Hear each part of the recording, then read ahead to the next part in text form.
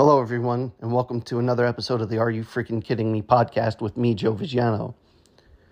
This episode is going to be a little bit different than previous ones because previous ones were talking about the current state of the New York sports teams. Well, this one I'm going to be going back in time. I'm going to be looking back at the 10 good moments of Are You Freaking Kidding Me as a fan, and the 10 worst moments that made me go, are you freaking kidding me, in a negative way. So with that being said, let's get started. Starting off with the 10 worst moments of my fandom. Number 10, 2002 NFC wildcard game against the New York Giants against the San Francisco 49ers. Trey Junkett screws up the snap is what I'm going to call it. But it goes much deeper than that. Let's set the scene up. Giants jumped out to a 38-14 lead late in the third quarter. The 49ers scored a touchdown and connected on a two-point conversion to make it a 38-22 game going into the fourth quarter. Well, the fourth quarter was all San Francisco as they scored 17 points to take a 39-38 lead. And the Giants had a chance late in the game to still somehow pull this game off and win on a field goal in the closing seconds of the game. Well, the Giants get into field goal range. They're set up, and Trey Junkett, the long snapper, just completely botches the snap to the point where the Giants had to throw a desperate Hail Mary down the field to try and save their season instead of trying to kick the field goal. What ended up happening was the pass fell incomplete, and the San Francisco 49ers sealed the deal and moved on to the division round. At number 9, Plaxico Burress shoots himself and the Giants' season in the leg. The 2008 New York Giants were fresh off of a Super Bowl victory from the previous season, and they just set the pace and were continuing on that magical run early in the 2008 NFL season. They ended up finishing with a 12-4 record, easily winning the NFC East. Well, en route to that, down the stretch, the Giants lost 3 of their last 4 games. And the reason they lost 3 of their last 4 games, they did not have their top receiver in Plaxico Burress, who one night went out to a nightclub, brought a firearm with him, and accidentally shot himself in the leg while at the club. Well, as I mentioned, it completely sent the Giants into a tailspin, one that they were not able to recover because they ended up going into the playoffs playing in the division round against the rival Philadelphia Eagles, and the Eagles eliminated the Giants from playoff contention. Just all that hope that Giants fans had to have it come to a crushing halt because one of their top players, just brings an illegal firearm into a club in New York City. Just unbelievable. Just unbelievable. At number 8, I'm just going to call it like this. Why punt it to Deshaun Jackson? The Giants have a history, apparently, of blowing huge leads, which they did this one at home against the Philadelphia Eagles while still in the playoff hunt. Giants jumped out to a large lead against the Eagles, and the Eagles started to claw their way back. Well, in the closing seconds of the game, all the Giants had to do was just punt the ball away and not punt it to Deshaun Jackson. So instead, what does Matt Dodge do? He takes the snap and punts it right to Deshaun Jackson, who does what Jackson normally does as a punt returner, and he made something out of nothing. And that something was a walk-off punt return for touchdown to send the Eagles to a 38-31 victory. Just, it's unbelievable. Like, what are you thinking there? The Giants could have had a chance in overtime if the punter just punted the ball away. Shank it. Do whatever. Like, just don't punt it to Deshaun Jackson. And that's exactly what they did, and they've paid the price for it. Number 7, what is known as the Charles Smith Memorial. The 1993 New York Knicks had probably their best chance of upending the Chicago Bulls. And, early on in the Eastern Conference Finals, at home, they're playing the Bulls, and it's a close game, just like all those games generally were. The Knicks had a chance to take a lead late in the game, in the closing seconds of the game, and Charles Smith has the opportunity to put not only one, not two, not three, but 4 times he had a chance to put in a layup, a putback, and 4 times he misses it. A couple times got blocked, and he was able to get the rebounds. Like, I can't believe it. This guy couldn't hit one of them. Well, we all know the story. The Knicks lose the game. They lose the series, and the Chicago Bulls went on to seal their first three-peat with Michael Jordan. Number 6, Sandy Alomar sends the Yankees home in the 1997 Division Series. Well, 1997 was a new year for the Yankees. They had just come off of a World Series championship in 1996, but they lost their closer in John Wetland and decided to try out their setup man as the closer. So Mariano Rivera had a pretty good year in his first year as a closer. And in the 97 Division Series, he had his first opportunity of playoffs as a closer. And, well, the results were mixed, and unfortunately, his last pitch thrown in the 1997 season was one that was sent over the fence by Sandy Alomar, pushing the Cleveland Indians into the American League Championship Series and sending the Yankees home. So, we all know what ended up happening with Mariano Rivera later on in his career and what he would eventually become. But his first taste of closing, he showed a little bit of that choke artist action, which thankfully did not signify most of the rest of his career. Number 5, the Toronto Maple Leafs cheap shot Kenny Janssen and Michael Pekka, ending both their seasons with torn ACLs. Well, Game 5 of the 2002 Eastern Conference quarterfinals had the Islanders and the Maple Leafs playing in a very tight series. Well, Game 5, which is always a turning point in every series, the Islanders and the Maple Leafs were tied at 2 games apiece. Well, the Maple Leafs were known for being cheap shot artists with, in particular, Darcy Tucker and Gary Roberts both doing their part to hold on to that reputation of, just being dirty players. The Islanders losing their 2 best players in the same game in Michael Pekka, their captain, and Kenny Janssen, their assistant captain, that set up what the rest of the series was going to be like. So those 2 players go down. Toronto wins Game 5.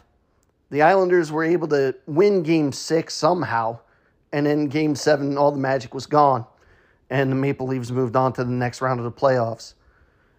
Just, as an Islander fan, you didn't really expect the Islanders to really go far in that playoff run, but the way that it all went down, it just was crushing. Just unbelievably crushing.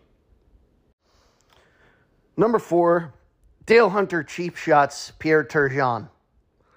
Well, this moment is a weird moment because the Islanders had just scored a game-sealing and series-clinching goal by Pierre Turgeon, and then immediately after that goal, while they're celebrating, Dale Hunter just cheap shots Turgeon out of nowhere, causing him to separate his shoulder. Now, Pierre Turgeon was the Islanders' top point scorer in the 1993 season, and it wasn't even close. He had an incredible season. That injury, thankfully for the Islanders, did not set the tone for the next round of the playoffs, as they were able to surprise the Pittsburgh Penguins. But as they got into the Eastern Conference Finals, and they would have needed a healthy Pierre Turgeon to advance into what would have been a Stanley Cup appearance, that did not happen for them. So that playoff run that was magical, that could have turned into a Stanley Cup final appearance, ended up falling short, especially because of Pierre Turgeon not being healthy in the rest of the playoff rounds. Number 3, Reggie Miller shocks the Knicks. The 1995 Eastern Conference Semifinals, Game 1, featured the New York Knicks and the Indiana Pacers. Well, that rivalry was in its peak at this point, as Reggie Miller and Spike Lee continuously had antics between each other. Spike Lee being probably the Knicks' most famous fan, sitting courtside every single night. Reggie Miller, Indiana's greatest basketball player of all time, the Pacers' greatest basketball player of all time. Well, he had the knack for dramatic moments, and the 95 Eastern Conference semifinals was not any different. The Knicks were up 105-99 in the closing seconds of Game 1 when Reggie Miller nails a three to make it a 105-102 game. On the ensuing inbounds play, the Knicks couldn't get the ball to one of their teammates, and Reggie Miller takes the ball, nails another three to tie the game. Well, the Knicks had a chance to seal it with some free throws, and they missed both of those. The Pacers get the rebound. Reggie Miller gets the ball, gets fouled, and he scores both of his free throws and gives the Pacers a 107-105 win. Just unbelievable. Unbelievable how that happened. Miller scoring 8 points in 9 seconds to just completely shock the Knicks. Number 2, Damon's slam reverses the curse. The 2004 ALCS featured two main rivals, the Yankees and the Red Sox. The Yankees would win the first 3 games of the series, and the Red Sox would claw back in Game 4 and shock the Yankees, and in Game 5 and shock the Yankees. And then Game 6, the bloody sock game, yeah, whatever. And Game 7, well, I knew the Yankees were doomed from the start when they started Kevin Brown. The Yankees were down 2-0 after the first inning, and Joe Torre pulls Kevin Brown with men on base, and he decides to bring in Javier Vasquez. And as far as I'm concerned, if Javier Vasquez ever makes a return to the stadium, it's too soon. I have not liked Javi Vasquez during his first stint with the Yankees, which was that 2004 season. And then when they decided to bring him back a second time, I didn't like him. Well, here goes one of the main reasons I didn't like Javi Vasquez in the Yankees in his first go-around. So the bases are loaded in the top of the second inning. Johnny Damon is up at the plate, and Javi Vasquez throws a pitch that Damon turns on, pulls it into the right field seats, and essentially seals the deal for the Red Sox as they jump out to a 6-0 lead. As it is well known, the Yankees did not come back in this game, and they lost 10-3 to essentially end the curse of the Bambino. There's not much more I can really say about this without just completely going off the rails. And at number one of my worst moments as a fan, the 2001 World Series, Game 7, broken bat blooper ends the dynasty. So to set the scene up on how this is just crushing, the Yankees, coming off of what were 3 incredible wins at Yankee Stadium in Games 3, 4, and 5, get blown out in Game 6, and still have a chance to seal the deal in Game 7. Well, in the top of the 9th inning, Alfonso Soriano hits a solo home run to put the Yankees up 2-1. Well, as a Yankee fan, they're up 2-1. You got Mariano Rivera coming to the mound. You feel really good about your chances, especially knowing that he was the guy that saved the last 3 World Series clinchers. We were hoping for number 4 here. Well, that was just not meant to happen, as the Diamondbacks rallied. They tied the game on a Tony Womack double. And a broken bat blooper by Luis Gonzalez, with the Yankees having the infield in, sails over the head of Derek Jeter and clinches the game for the Diamondbacks. A 3-2 win in just stunning fashion. As a Yankee fan, that was probably the most upset I had gotten to that point. I would say I got more upset in the 04 ALCS, but in terms of individual moments, when you have a chance to completely seal the deal as a World Series champion, again, just a crushing blow. Just a crushing blow, and it something that has always stuck with me. Now that you got the 10 moments that made me cringe as a sports fan, let's talk about the 10 moments that made me celebrate in unbelievable fashion. Starting off at number 10, the Yankees stunning the Snakes in Games 4 and 5 of the World Series. So the 2001 World Series ultimately went the way of the Diamondbacks, but the Yankees had some incredible moments in that World Series.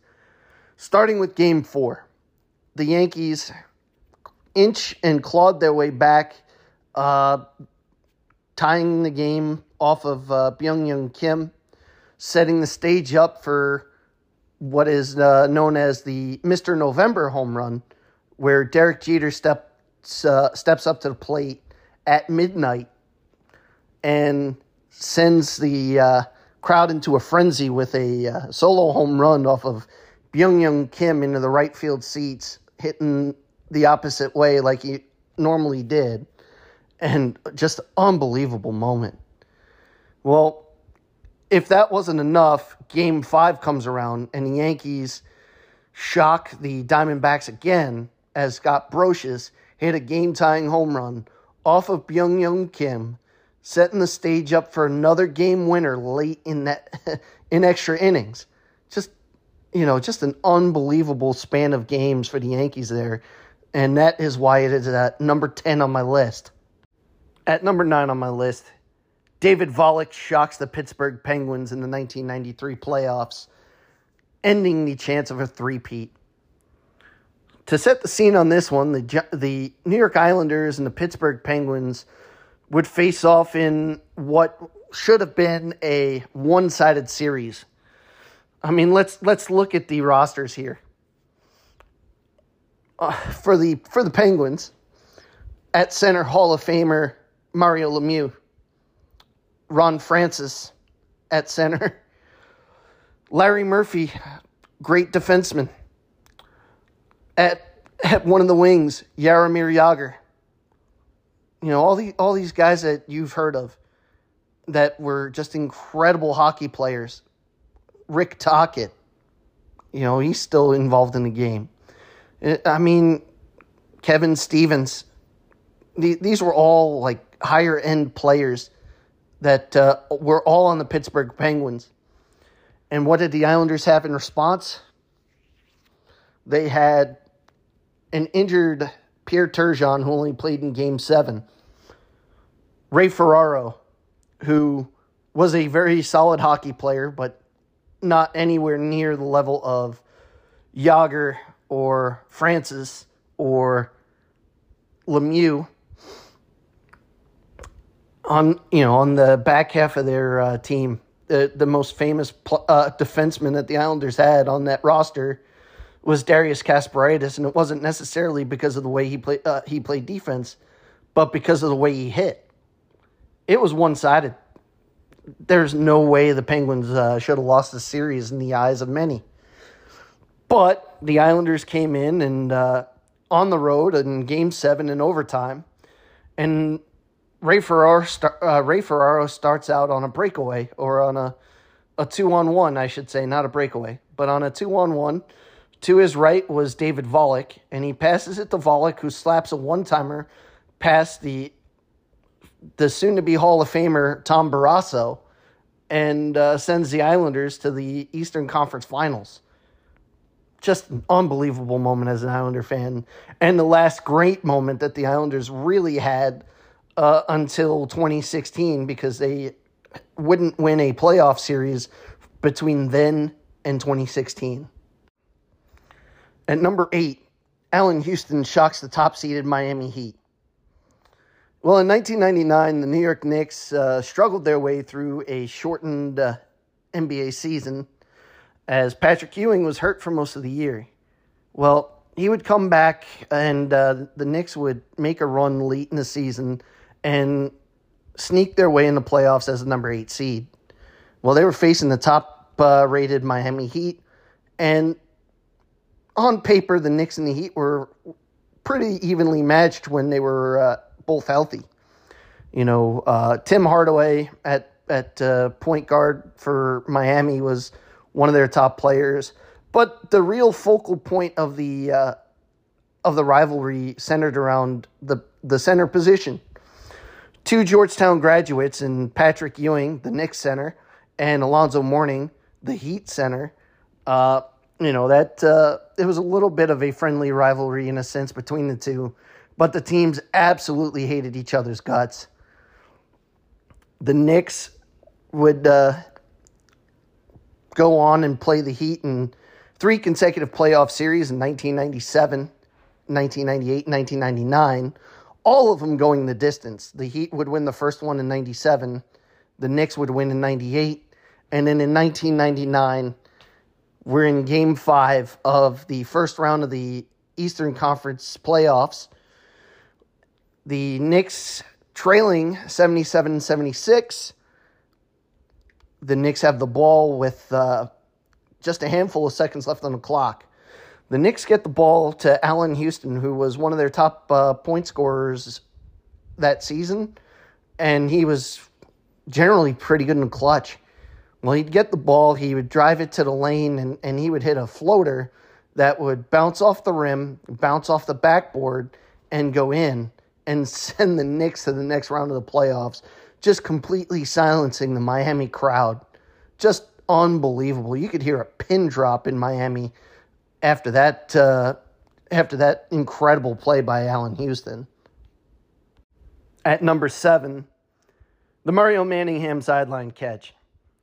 So, Super Bowl 46, Giants get the ball trailing 17-15. They're deep in their own territory. And the first play of the drive, Manning takes the snap, drops back to pass, and fires just a beautiful pass towards the sideline where Mario Manningham was. Manningham makes the catch, somehow gets both feet in bounds, and just sets the tone for what would be the game-winning drive of Super Bowl 46. Just unbelievable play.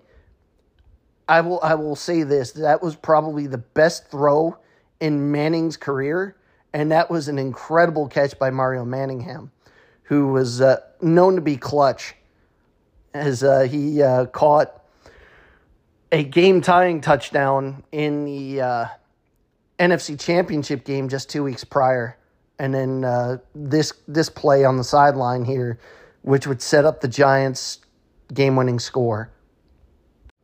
At number 6, the Jeffrey Mayer game. The 1996 New York Yankees were still looking to win their first World Series title since 1978 and their first World Series appearance since 1981. Well, the Baltimore Orioles stood in their way and in Game 1 of the American League Championship Series, a little bit of late-inning dramatics by none other than Derek Jeter would help set the tone for this series. So in the bottom of the ninth, Derek Jeter comes up to bat. The Yankees down 1. Jeter hits the ball the opposite field, like he normally does. And, it looked like it was going to land just short in the glove of Tony Tarasco and help the Orioles seal Game 1. Well, in steps a 12-year-old kid by the name of Jeffrey Mayer, who reaches over the fence, catches the ball, brings it into the stands, and the umpire completely missed the call. Richie Garcia, the umpire in the outfield, completely missed that call and called it a home run. And the Yankees would go on to tie the game in the ninth on that home run by Jeter. And then in the bottom of the 10th inning, would go on to win the game on a Bernie Williams solo shot, setting the tone for what the future of the series would be. At number 5, Boone beats Boston. This is probably the only time you'll hear me say something positive about Aaron Boone, by the way. So in Game 7 of the 2003 American League Championship Series, a series that had gone back and forth between the Yankees and the Red Sox, to include the benches clearing in Game 3, just utter hatred for each other was shown throughout this entire series. Well, Game 7 comes around. Roger Clemens, who is an important symbol in the Yankee-Red Sox rivalry, as he pitched for both teams, started Game 7 for the Yankees, in which Boston jumped out to a 4-0 lead, sending Roger Clemens to the dugout, down 4 runs, and setting the Yankees up for what would eventually become a great comeback. So, Yankees are down 4-0, and Jason Giambi hits a solo shot to make it 4-2, and then later on, or make it 4-1, and then he hit another solo shot a little bit later in the game to make it 4-2. In the top of the 8th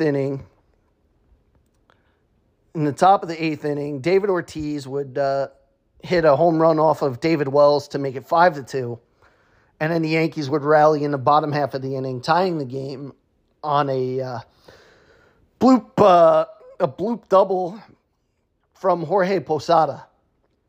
And this sets up what would become extra innings, and Mariano Rivera's his dramatics as he would pitch 3 innings of shutout ball, and this sets the stage for Aaron Boone in the bottom of the 11th inning against Tim Wakefield. Wakefield throws a knuckleball, and Boone turns on it and sends it into the left field seats to send the Red Sox home and send the Yankees to the World Series. It was an incredible moment, a moment that Boone needed to have as he had struggled his entire time in a Yankee uniform swinging a bat. So having that isolated moment that fans could remember him by instead of his struggles really helped him become a fan favorite. At number 4 on my list, the 4-point play by Larry Johnson. Well, let's set the scene up for that one. The 1999 Knicks were in the Eastern Conference Finals against the Indiana Pacers. Game 3 featured just an incredible game between the Knicks and Pacers in a tie series, 1 game apiece. The Knicks, late in the game, trailed 91-88. And that's when Larry Johnson had his heroics and take over. So the Knicks Inbound the ball with 11 seconds left. Johnson throws up a prayer of a three-pointer as he gets fouled. It goes in, so the Knicks tie the game at 91, and Larry Johnson had to sink a free throw in order to give the Knicks a 92-91 lead. Well, Larry Johnson would sink that free throw and send the Knicks crowd into a frenzy. It was an unbelievable atmosphere watching it on TV.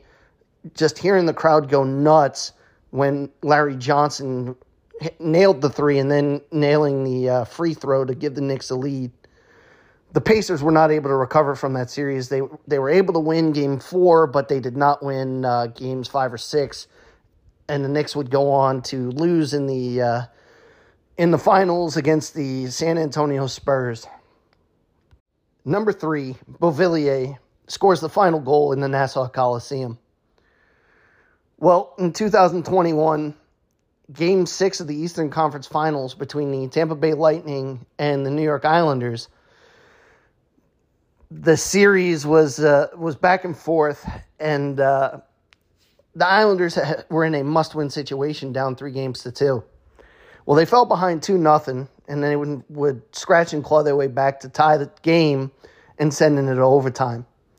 In overtime, the Islanders would capitalize on a Tampa Bay Lightning mistake in their own zone as Beauvillier would steal a pass and snipe one past what was a brick wall of a goalie in Vasilevsky.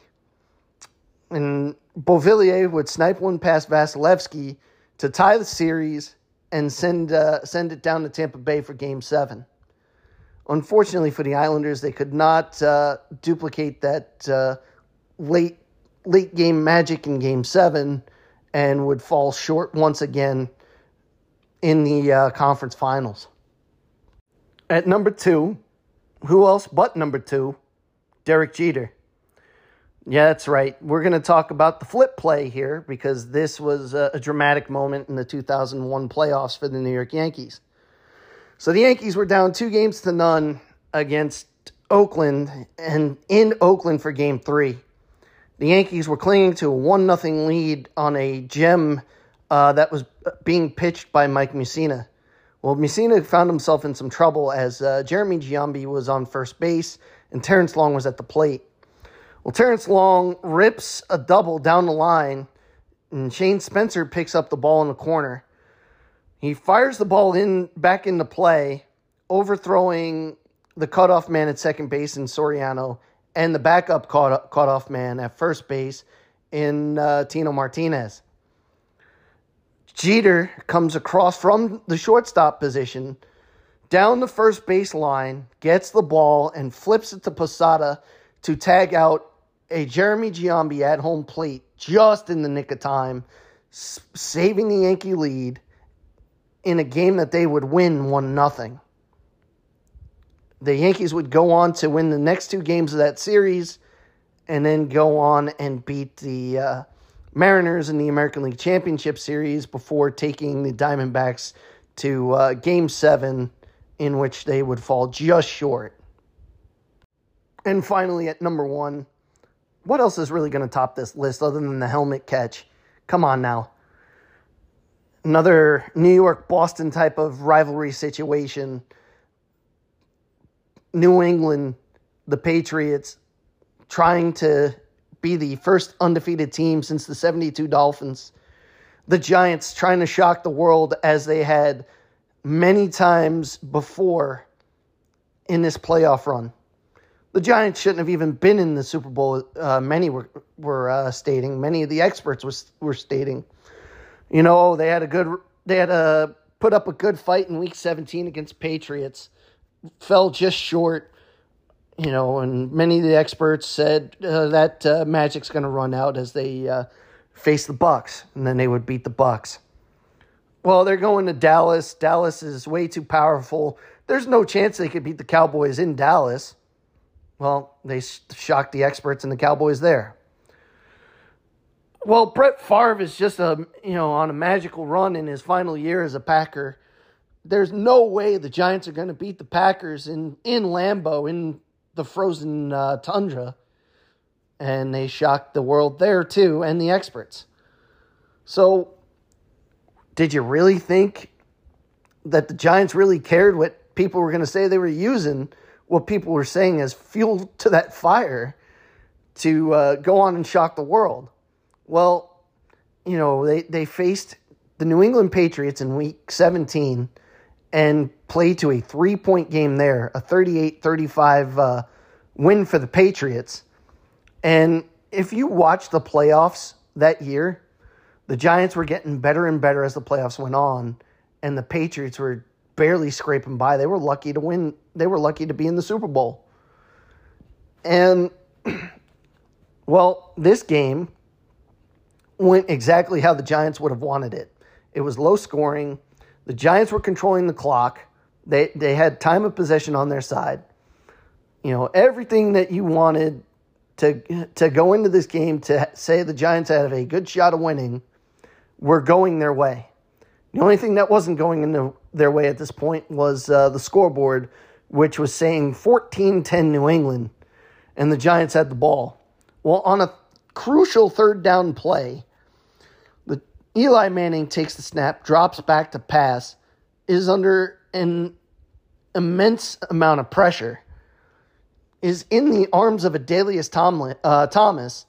He breaks free and fires a duck down the middle that could have been picked off by a Pro Bowl safety in Rodney Harrison, but instead was caught by Giants no-name by the name of David Tyree. And this catch would go on to live in history, as Tyree would get a hand on it and lean that ball up against his helmet, all while Rodney Harrison was trying to pull it away from him and either intercept it or cause an incompletion. He was trying everything he could to knock the ball out of Tyree's hand, but was not able to. And this play would set up the Giants as a few plays later, Eli Manning would drop back to pass and float a beautiful pass in the end zone to Plaxico Burress to give the Giants a 17-14 lead and give them their third Super Bowl championship in franchise history. Well, that's my list of good and bad as a sports fan. That happened directly to my teams, I must specify. I hope you enjoyed it. Enjoy the rest of your day.